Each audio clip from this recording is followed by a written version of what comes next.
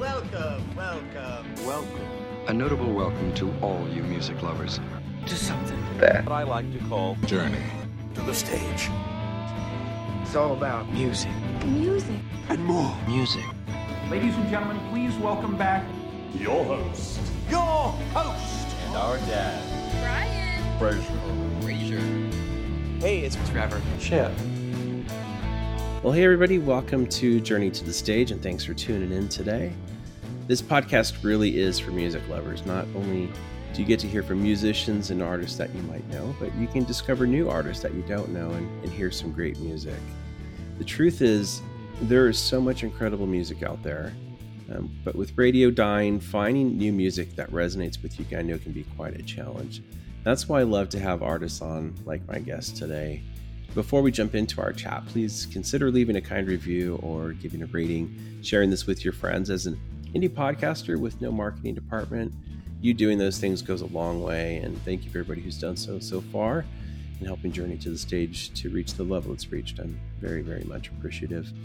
So my guest today is a very talented singer and songwriter whose band has toured with bands like the Wallflowers and Jayhawks, Frank Turner, the old 97s. Somebody I've gotten to see twice, and we'll talk more about that here in a little bit. He's the youngest co-writer on a song with Bob Dylan, and what in the world? Can't wait to hear about that. And much, much more to talk about. So it's my pleasure to welcome Wisconsin's own Trapper Schoepp. Trapper, thanks for joining me, man. And it's my pleasure to be here. And your introduction sounded like so on the money. It almost sounded like one of those ads that pops up on a podcast or something. I was like, what? Am I listening to a pre-recorded intro? You have a voice for, not voice for radio, a voice for podcasting. Really funny you say that. So when I saw you guys, and we'll talk more about when I've seen you guys live, but when you were playing with the Jayhawks in Solano Beach, this is kind of funny. I wanted to introduce the Jayhawks. You know, they're one of my favorite bands. And so I got there really early. I saw Gary, he was walking to get something to eat. So I was just walking with him like, hey, I would love to introduce you guys. And he looked at me and he's like, you know, it's kind of an odd request. I know. He's like probably trying to figure me out like, well, he's like, well, you do have a good radio voice. I said, yeah, it just would be kind of cool. You know, just think about it. Gary like, said that too. It's not just me. He did. Yeah. Which was really cool. So the funny thing is, of course, you probably wouldn't remember this, but I was there with my brother. I got there early, got seat, not seat. It was a standing only venue, standing right against the stage. I love to be right in the front. And you guys come out. It's dark. No one introduced you. And I'm like, what the heck? So you were literally like 2 or 3 feet away from me. I'm like, what? No one's going to introduce you? And you said, I know, right? And then you said, you reached out your hand. You said, you want to do it? And I was like, what? And so you pulled me up on stage and I'm like, please welcome, I think I actually said from Minneapolis, from Minnesota. That's fair. I mean, I was born in Red Wing, Minnesota. So yeah, I'm down with that. Yeah. And I'm like, Trapper Schoepp, and everyone goes crazy. And I jump off the stage and watch the rest of the show. And it's so funny because I looked at my brother. I'm like, dude, did you snap a picture? What? I think we need to bring you all over the country. Maybe just to do the intros, or maybe we could just do like a pre-recorded thing like Bob Dylan does over like he does the like classical music, and then someone says, written off as a has-been by the end of the 80s, disappeared into a haze of substance abuse over like classical music. Then they play it and Bob comes out. But yeah, band intros are kind of cool when they work. Yeah, I just thought it was kind of a ripoff for you guys just to walk out there without nobody announcing you. So well, thank you. I'm glad we can reconnect again. Well, that was really cool because I think it was your tour manager after gave me a CD, and there's a tour poster, and it's still it's right above where you walk into my house from my garage, from inside. Nice. I don't even have one of those. Yeah. Well, I think I know where I can get you one if you're sweet. So we talked last week, just kind of gearing up for our time together. You had been called to jury duty. So did you get the call? Did you get the boot? What happened? Oh my God. Yeah. So the Milwaukee County Courthouse is really beautiful old structure. And Nice. I wandered all around it for an hour before actually being put into the little room. Waited 4 hours, went to lunch, and came back, waited 2 more hours. Oh boy. And I got brought into the courtroom at last. And the judge goes around and asks everybody a few questions: occupation, marital status, et cetera, et cetera. And of course, everyone in the room uses that as an opportunity to say how they have a conflict with the case because their brother is a substance abuse counselor, or their sister's a cop, or this or that and the other. And, I just say, oh, and I'm a musician. And then the guy says, what kind of music? And I said, folk music. And I didn't get picked to be on the jury. And I was kind of bummed because I'd come so far only to be let go, Well, and you knew so invested all the time. It was me and a pastor walking out of jury duty, and we didn't get picked. And I was thinking, where did it all go wrong with us? A pastor and a folk musician can't get on jury duty. I would have thought we were the voice of the people. It was so funny. Like, everyone tried to get out of it, and I just played it totally straight, and I was the one that got let go. So, but I would have loved to do it. And I think it really is a good experience for people to have. Well, at least now you have a setup for a good joke: a folk singer and a pastor walk into a bar. I'll have to work on the punchline, but yeah, I don't know what that would be, but I'm sure it would be great. So when this episode releases, your new album will be out. And we're going to spend some time talking about that, Siren Songs. So, and it's absolutely awesome. I can't wait to dig into that. We're going to be playing a couple of cuts from that as we walk through our chat today. But what I want to do before then is just kind of do a flyover of your pathway up to this point. You really started making music really young. What was it for you that kind of put that fire in your belly, so to speak, to want to pursue music on a professional level?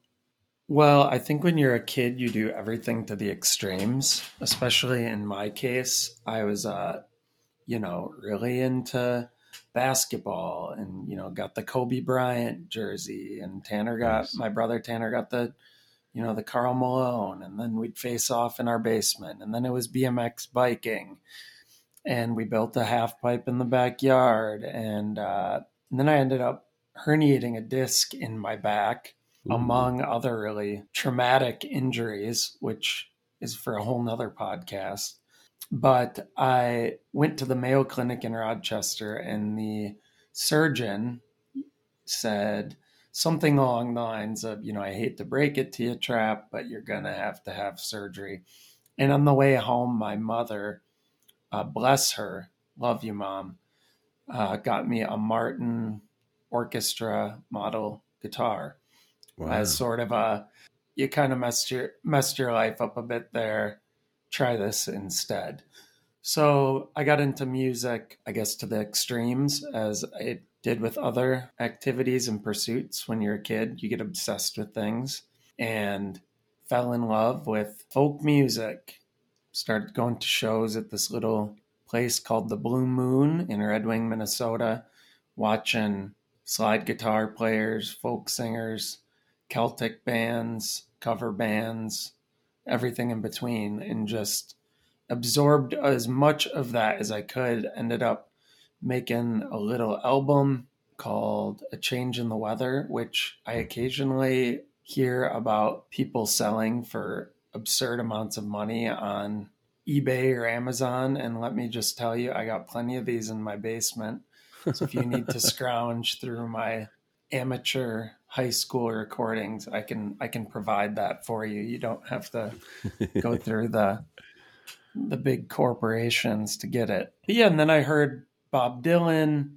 That, of course, was a major shock to my system, especially because he grew up not far from where I did. And I thought that was really interesting, that this guy who's lived such a remarkable life, had such a remarkable career, had grown up just a few hours from me. I had the killer pleasure of seeing Bob Dylan and Paul Simon tour together, which are two of my musical heroes. And oh, wow. It was quite a show. Quite a show. Really, really loved it. I don't know if I could handle that. Yeah, it was so much pure, beautiful music. Yeah, it was quite an evening. That's funny that you're a Kobe Bryant fan. I grew up in LA, a huge Laker fan, and I got to meet Kobe once, and well, until security chased me away. When you're a kid, you're a fan of every basketball player. Let's be real. Yeah, I mean, right. I was into it all, and I still dabble. I'm a big Milwaukee Bucks fan, obviously being here in Milwaukee, and I think they have such a special team. And, it's small market, underdog, flyover country. And we ended up winning it all. So go figure. And I feel like it's a really cool story, too, the team. When I was really into basketball, they weren't really a team to reckon with. But so that's why I love when you see another franchise come up and say, hey, we're here, too. Now, your brother, Tanner, has he pretty much always been with you musically? Is that something that he pursued with you kind of right from the get-go? Yes. He's the editor-in-chief for sure. And co-pilot, bassist, beautiful voice, and I think a huge asset to my whole being. Yeah, Tanner, shout out to him. Do you remember the first stage that you played on? Well, I did perform at an open mic. Tanner drove me, supported me in Red Wing, Minnesota at some sketchy bar, and I probably played a Bob Dylan cover and a Dave Matthews Band cover or something of that nature, and then maybe one of my own. And then we played all these places, little coffee houses along the Mississippi River Valley. In Red Wing, the Blue Moon, like I mentioned, this place called the Oak Center General Store, which is old-timey organic farm, and they also have a stage upstairs above the general store. And I always thought if I played the Oak Center General Store, that was it for me. I mean, I thought that was my Grand Ole Opry. Wow. That was my town hall, Carnegie Hall. And it's funny how your perspective shifts. But I think after going through the pandemic, I have really started over a bit in terms of where my gratitude is at. And I'm just always happy to perform these days. And I think I had to do some recalibrating in my mind. And it was actually quite nice to have a couple of years away from the grind of music. Of course, there were a lot of lows, as there were for everyone. But I think overall, it helped reboot some things with me. Well, it almost makes sense. And I know a lot of bands and artists that have had to go through the same thing because the landscape has changed so much. Even, venues that were once reliable, you can play there every leg of a tour, every, stretch you wanted to play. And a lot of those places are gone now. So that recalibration, I think, has taken place throughout the music world, so to speak. So I think it's every world, though, too.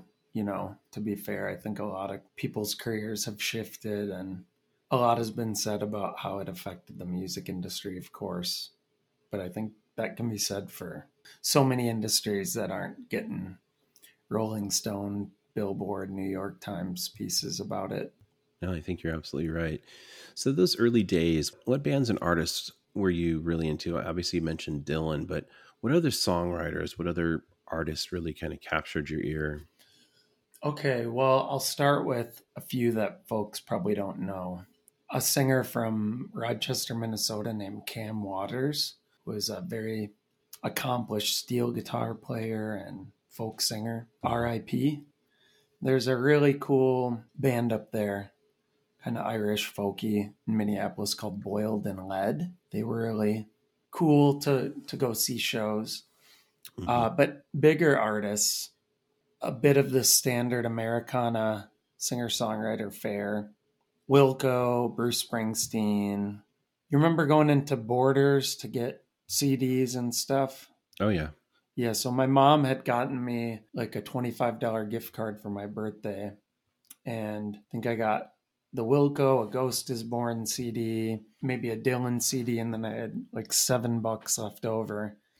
And I saw CDs that's a Closing Time. I love that song. And I picked that up and went home with it, and it was Tom Waits' Closing Time, not Semisonic. Oh, interesting. That was a blow to the system, but then I picked up that Tom Waits CD maybe a year later and got really into that.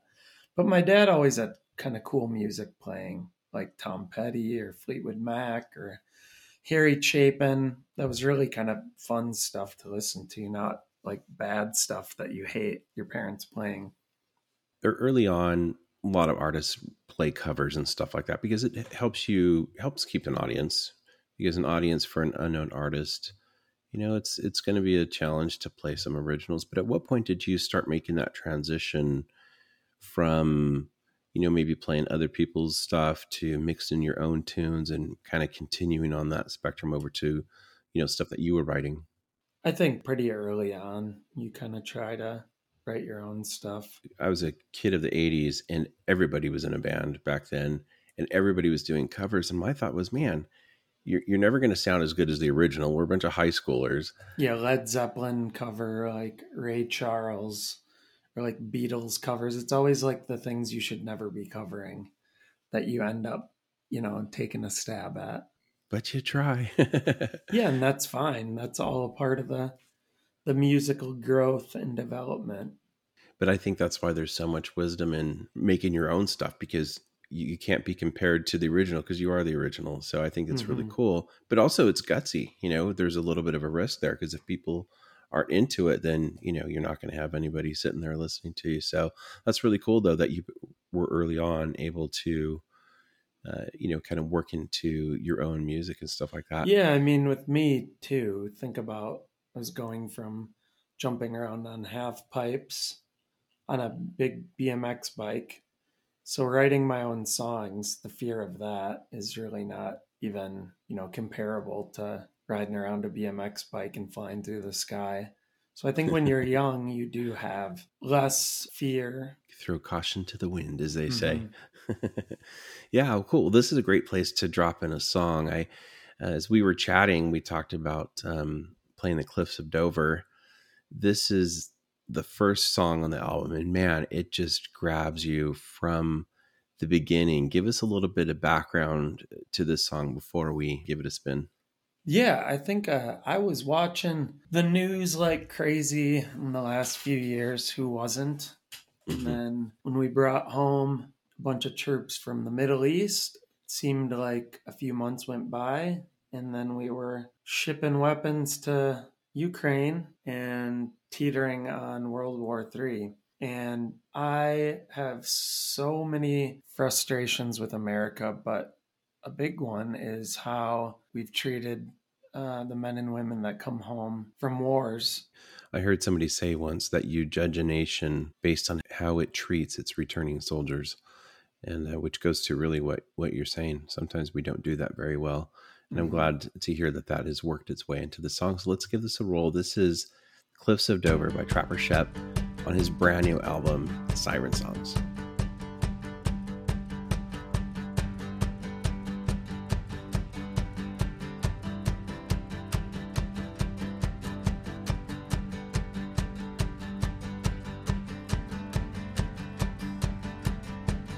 Left turn, right turn, too many ways to go. You spawn out and froze like a doe in the snow. You're too scared of dying to ever be living. You have no sins to ever be forgiven. Whoa, whoa, whoa. The bullets blow. Whoa, brother, don't you know we were bound to lose? And now you're lying in bed with them Baghdad blues. God's out for the season. Demons got a reason. Doing the high crimes in the misdemeanors. Whoa, whoa, whoa. The bullets blow. Whoa, whoa. But there will always be bluebirds over the white cliffs.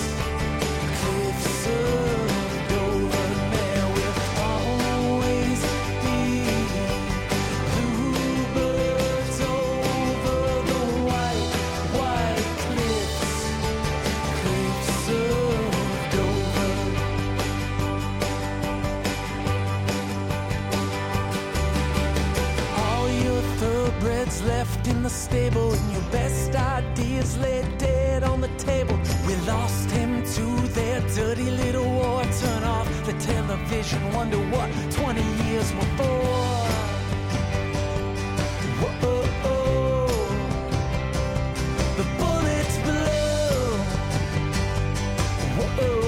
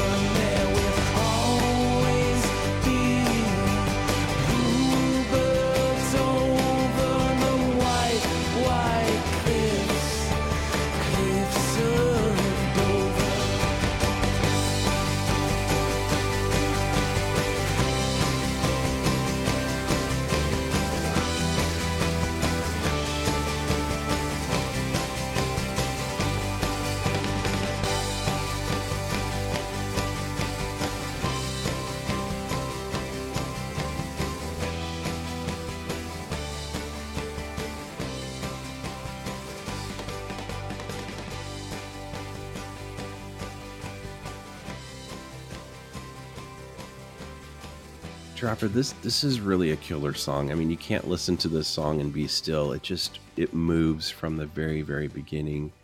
Tell us a little bit about how you got to record, where you recorded. It's a very storied place. Share with us a little bit about that. Well, shout out right away to our mutual buddy, John Jackson, who John's the best. Is not only a fantastic musician with bands such as the Jayhawks, and a producer, but worked for Sony Legacy for years, and I do believe helped get Loretta Lynn all set up at the Cash Cabin, Johnny Cash's historic Cash Cabin. Started out as a bit of a hunting shack for him and his buddies. And then in his later years, he began recording there. Some of the albums he did with Rick Rubin were recorded there. So he did like Hurt there on those grounds. The Man Comes Around, all those. Wow. But so we recorded there, and it was an absolute thrill, to say the least. But recording Cliffs of Dover, we'd oftentimes get together in the main live room of the Cash Cabin, and I would just play the musicians a song. And we wanted to record the album mostly live, or see how much we could get live. And we'd finished tracking for the day, and Pat and John kind of said, "Oh, let's show us what you might work on tomorrow." And so I got in the live room and I played them Cliffs of Dover, and musicians being musicians. Let's try it. Let's just dive into it for a second, right? And what you hear on the record, I think, is the third or fourth take.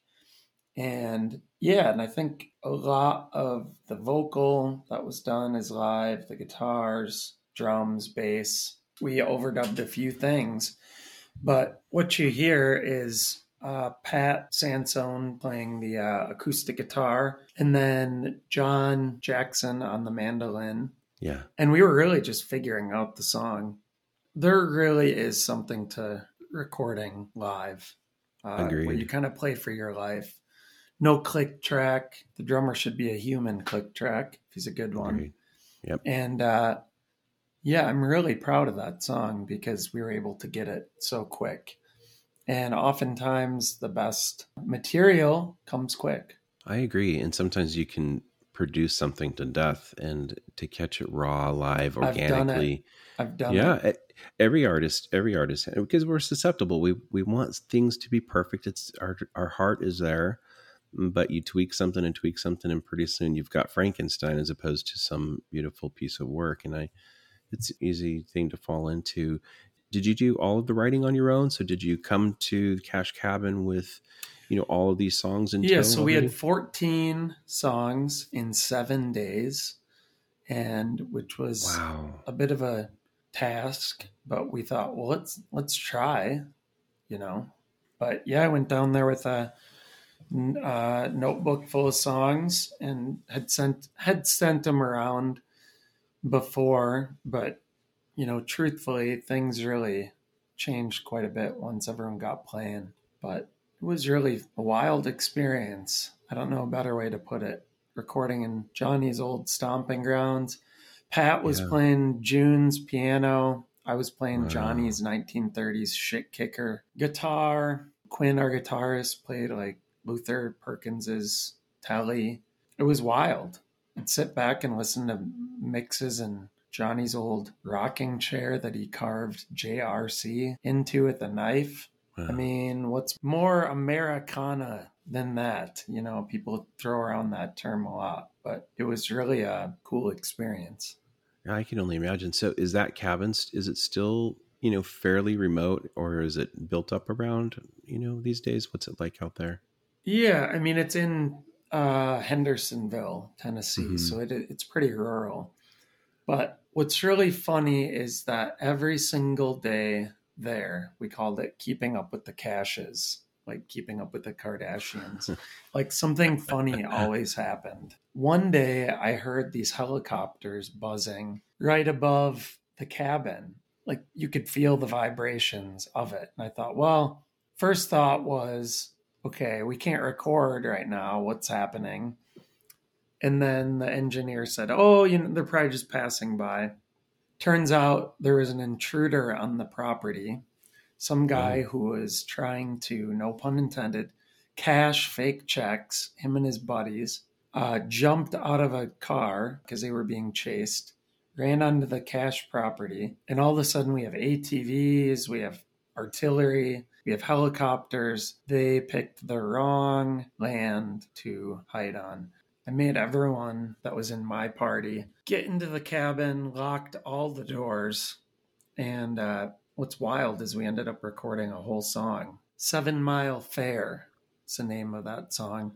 Oh, yeah. And the line in it, and the band plays on, I thought was so fitting at that moment. Yeah, that was, in terms of recording stories, that was unique for sure. That is a unique one. Yeah. For sure. So producer-wise, you talked about how you've got John Jackson there, of course, as you mentioned, from the Jayhawks. And he produced for the Jayhawks as well, not only toured with them and stuff, but also having Pat Sanson on there from Wilco, another one of my favorite bands. I would imagine you got to know John from when you guys were touring with them. Is that right? When you were touring with the Jayhawks, or did you know him before? This is actually funny, and I pieced this together in the last year. I reminded John of this, but I met John because I started playing at these open jam sessions that Craig Jarrett Johnson of Golden Smog had in New York. Yeah. So John would always show up to these. And then we were doing a gig at the Hazelton Rehab Center in Minneapolis, and a couple of my bandmates couldn't do it, and I was panicked, and I thought, well, who's a guy that can really just kind of pick up and play on anything? We joke a jobber, we call that, but I called John Jackson, flew him in from New York, and he ended up filling in with us and then filling in with the Jayhawks after us. And I don't know. John will have to tell me if that was the first time he did a show with them or not. I can't remember. But if I remember correctly, when he was on my podcast, again, my very first guest, he went with a buddy to go see Gary performing a solo show somewhere. and really asked if he and his buddy could open for Gary before Gary's set. Cool. And they started talking, and he said, "Oh, well, maybe you can sit in. Do you know any of my songs?" And John said, "Yeah, I do, actually." And Gary said, "Well, which ones?" And it's kind of funny because John looked at him and said, all of them. Yeah. Oh my God. So he ended up sitting in with Gary that night. And that's kind of really obviously opened up a whole other world for him and them. And pretty cool story. What makes Jackhammer a huge asset is that not only is he a musical encyclopedia with a mandolin or a violin or an acoustic guitar in his hands, he's an encyclopedia on the business and the archival and he can wear both hats, which I have never met someone in the music industry that kind of can flex all those different muscles simultaneously. Yeah. I mean, truly, he's like the sweetest and smartest guy. And, I don't know if he'll hear this, but love you, John. You've been so supportive and kind to me and my brother throughout the years. You know what's funny? Here's a really quick John Jackson story that speaks to his character. John has been guesting in our shows in New York City since 2014. He'd just show up, never would ask for anything. He'd just always show up and play and be a good time. But one day we did a gig at like Webster Hall or somewhere, opening for someone. And the next day he said, "Oh, pop by my office and say bye on your way out." So we popped by the Sony office building, and he walks out with a bag full of Chris Christopherson box sets, Beatles, Elvis, et cetera, et cetera, et cetera. And then a Hofner bass guitar, which is actually sitting right next to me, and just gives it to Tanner. No case, which I thought was like the funniest thing ever. He's like, "Here you go." And he is just really a sweet guy. So glad you know him and have had him on the show. Well, I mean, I would say he's been very kind and generous to me as well. When I had the idea of starting a podcast, I reached out to him. He didn't know me. He said, "Hey, I'm starting this thing. I'd love to have you on, talk about Jayhawks and stuff like that." And he said, "Sure, why not?" And he, I was green. I was really trying to figure out even how this whole thing works. And he was so complimentary and encouraging. Like, I listened back to that very first episode, and it still makes me kind of tear up. I'm like, he took the time to really encourage me at the end. And I just thought it wasn't necessary, but I think I needed it more than I realized I needed it. You know what I mean? Well, that's great. You're doing something that's new and you don't know if you're even halfway good at it. And he was just very, very kind. And that's really cool that you get to work with him. And Pat too. You've got guys from two bands that are really seminal in that Americana space. So it's super, super cool. I love the album cover, and I know that, and just doing a little bit of reading, that's taken place, that picture is taken in a pretty cool body of water. And there's a story behind that. Share that, because I think it's actually super cool.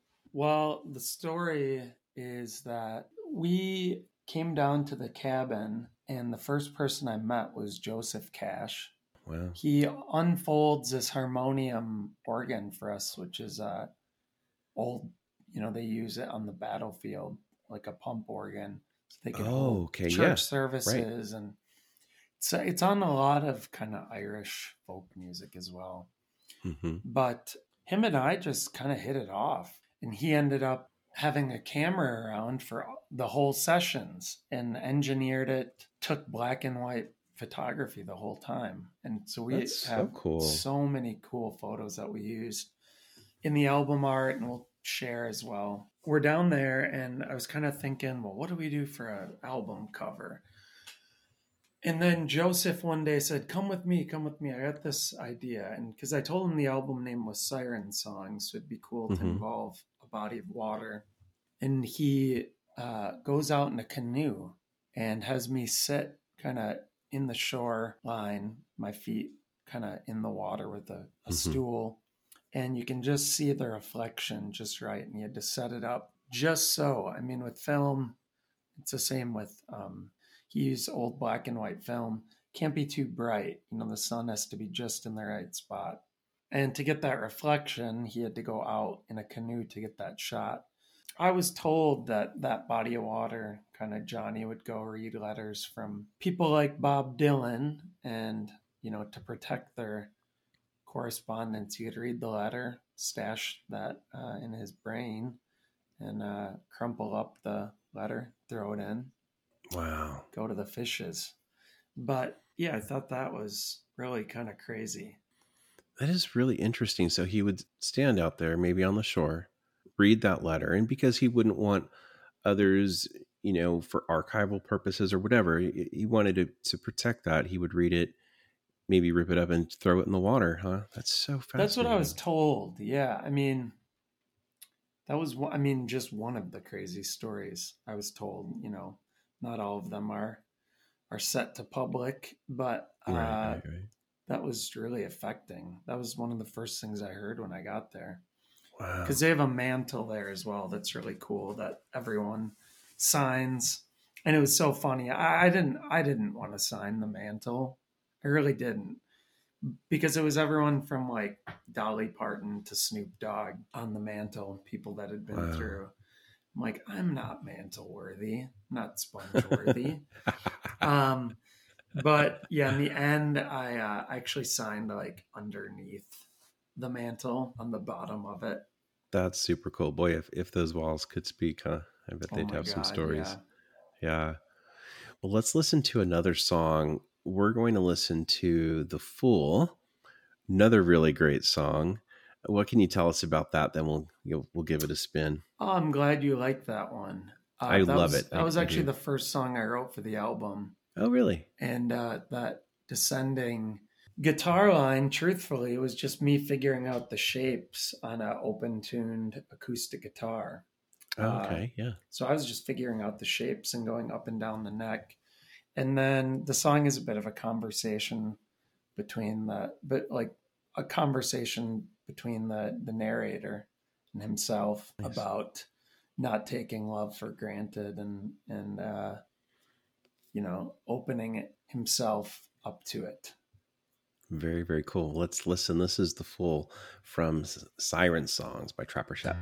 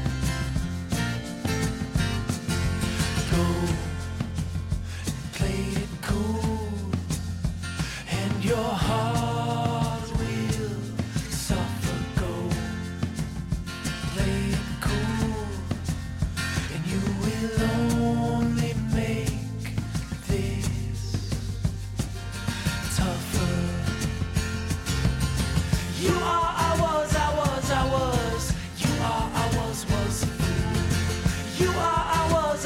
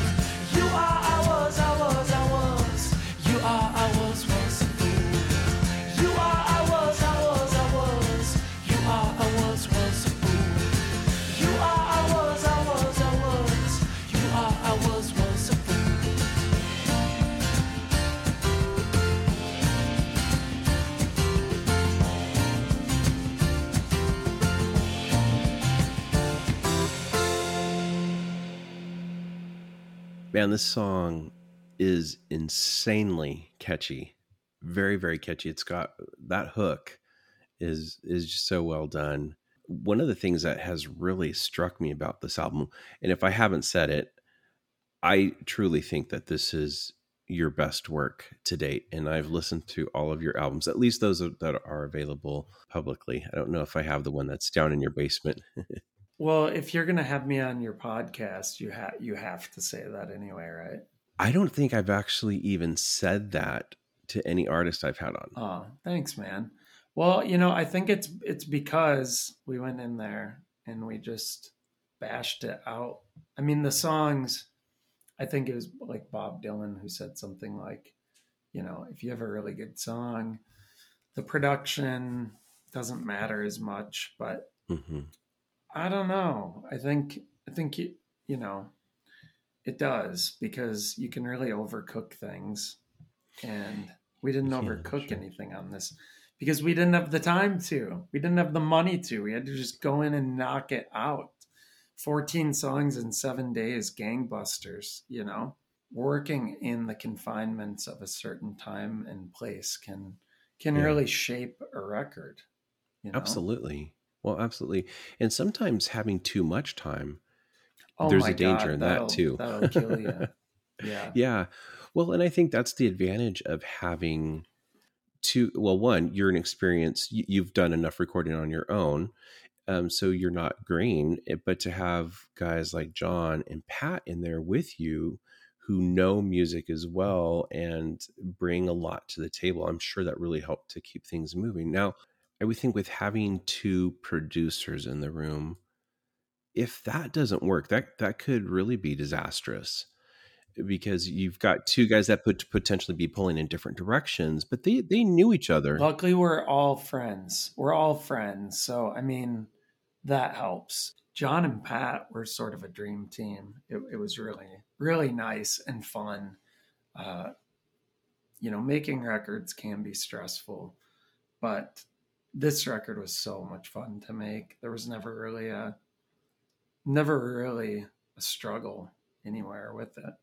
Well, one of the many things I love about Siren songs is the variety. I mean, if you look at songs like Eliza, it's like an old ballad, this lost love. And then you've got Devil's Kettle, where it's got this real bluesy kind of swanky feeling to it. And, I think it's the closing song, In Return, very piano driven.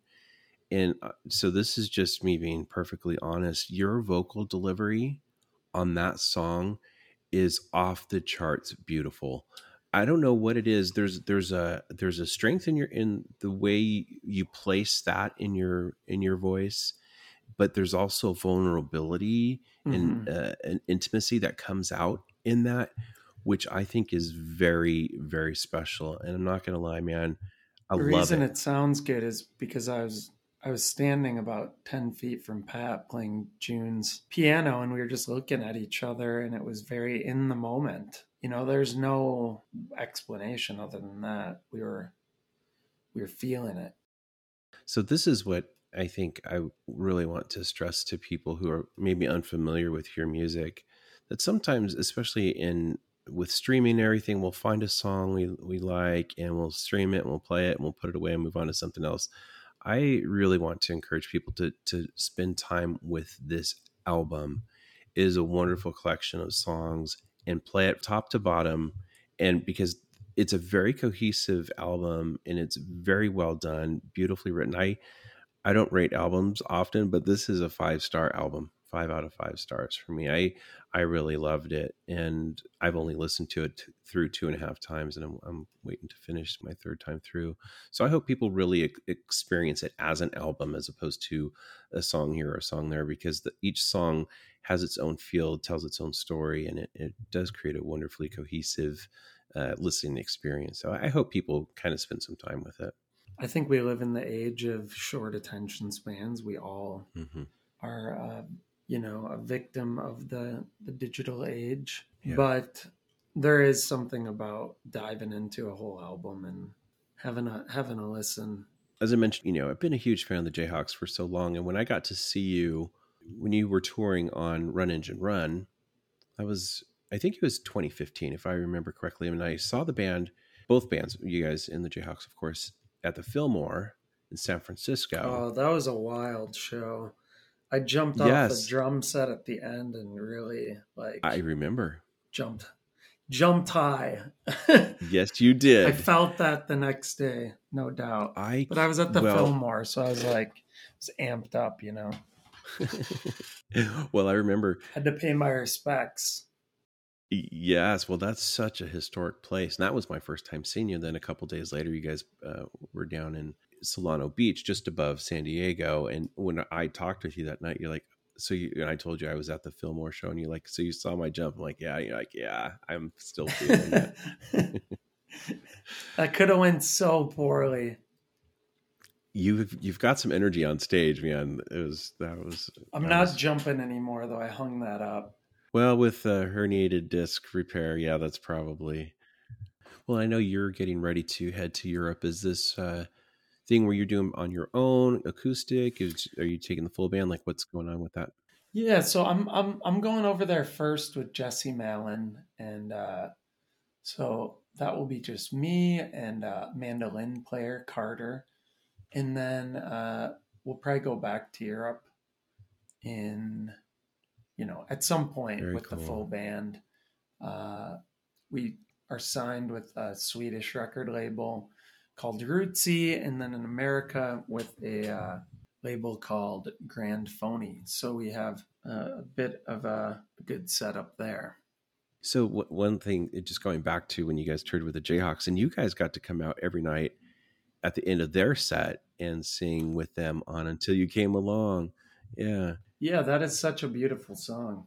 God. Yeah, I told John that's like the perfect song to send an audience out into the crowd. And, that is a beautiful tune. It is a great one. Golden Smog tune. And there's actually a really funny video online of Halloween night in Ohio. We ended the tour with the Jayhawks, and I had on a weird outfit. Gary had on a weird outfit. We tore each other's shirts off on stage.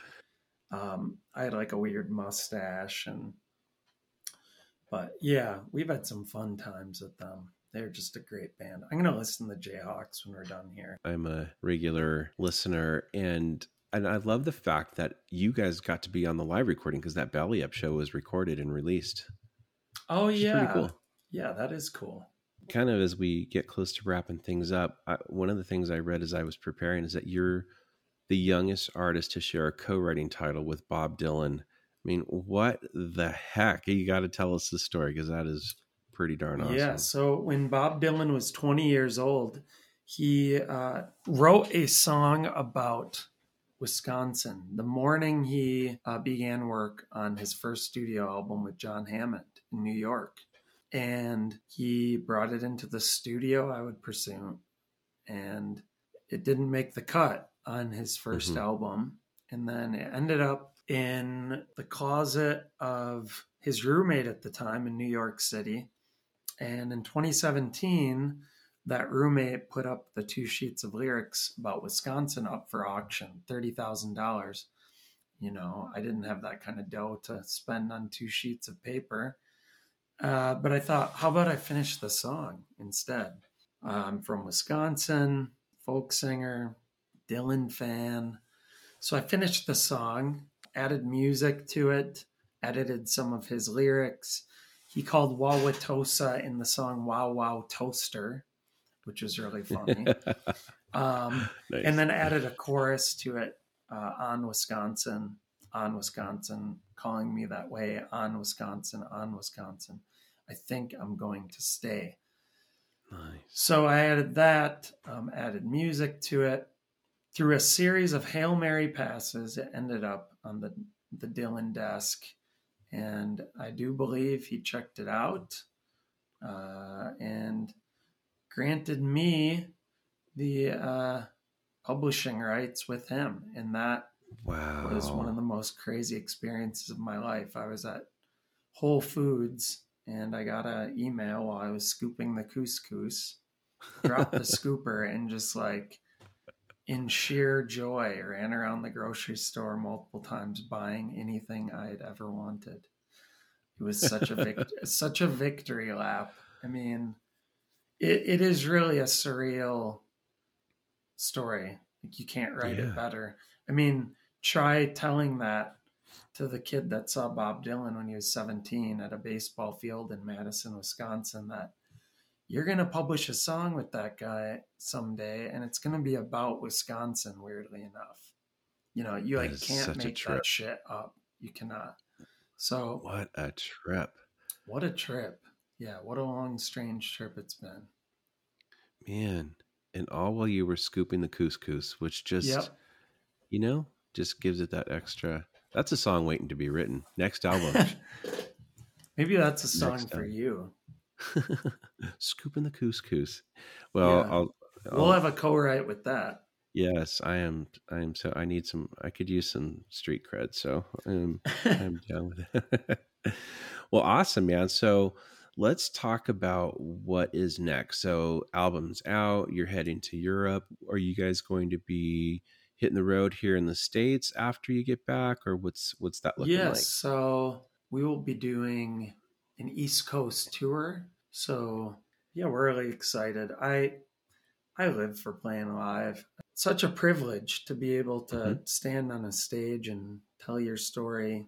Where's the best place for people to keep up with tour dates, with news, to buy merch? You got some place you can direct people to? Yeah, we have all sorts of merch. We also have garden seeds. I'm selling my own. We have like tomato, sunflower, morning glory, carrots, et cetera, et cetera, et cetera. How did I not see these on your website? I don't know. I saw they might not be there right now, but we'll be fully stocked again in a couple months. And those are called Schoepp seeds, and those are organic and GMO free. Go to my website, trapperschoepp.com. And you'll find the stuff. And I'll put all the links too in the show notes so people can just scroll down the bottom of the episode and people can just click on it and get into that. So before we wrap, thought we should have a little bit of fun, and we're going to play something called Trapper's Favorite Things. I didn't warn you about this, so this is going to be fresh. So I'm going to say something, and you just have to tell me what your favorite of that is. I'm so curious. We're going to learn a lot about you. Cool. Pretty easy. All right. So what's your favorite movie? It would be a Coen Brothers movie. Okay. Yeah. I would say Fargo or Big Lebowski. I'm not going to choose between my two favorite children. All right. I'll let that. And I could see that some regional references there. What about favorite book? Favorite book? That is tough. Let me think. You know what is a really good book? It's probably not my favorite book, but my favorite book on songwriting, and I'm looking at it now. It's called Songwriters on Songwriting. And it's just a book full of songwriters like Randy Newman, Warren Zevon, Dylan, all talking about their process. So that's probably my favorite music book.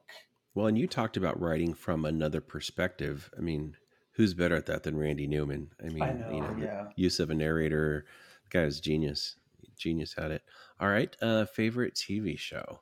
You did make a Seinfeld reference in our chat. So, well, let me just do favorite TV show right now. These are hard questions, man. These are hard questions. This is high level, and it's prime entertainment too. Yeah.